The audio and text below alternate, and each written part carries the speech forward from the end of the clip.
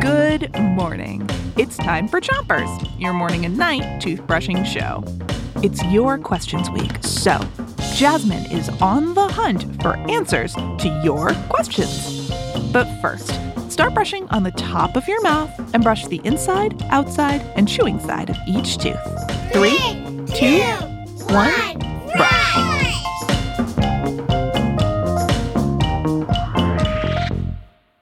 Hey, Christine. Hey, Jasmine.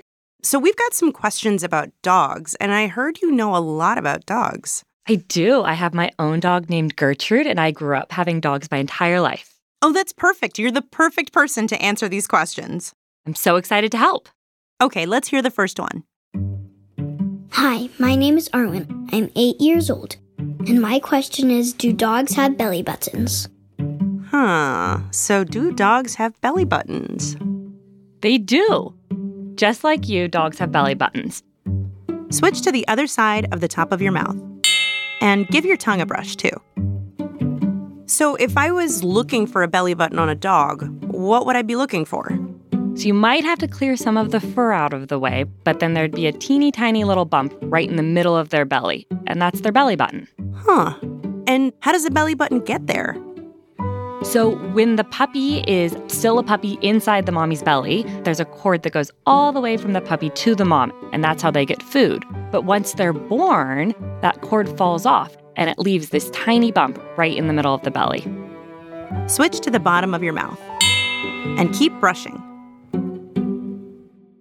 Okay, well, since you're such a dog expert, we have another dog question for you. I'd love to hear it. My name is Liliana. I'm 6, and my question is, how can I take care of a dog better? Well, first of all, dogs get thirsty, just like you. So if you ever spot their empty water bowl on the ground, you can ask a grown-up to help you fill it up with water just from the sink and put it down so your dog can enjoy it. A hydrated dog is a happy dog. It's true. Switch to the other side of the bottom of your mouth. And don't brush too hard.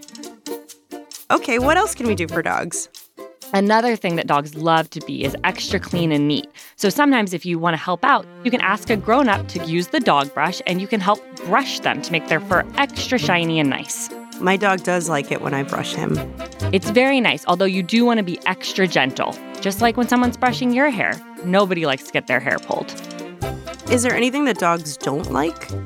Well, I think that every dog is different, so there are some things that some dogs will like that other dogs don't.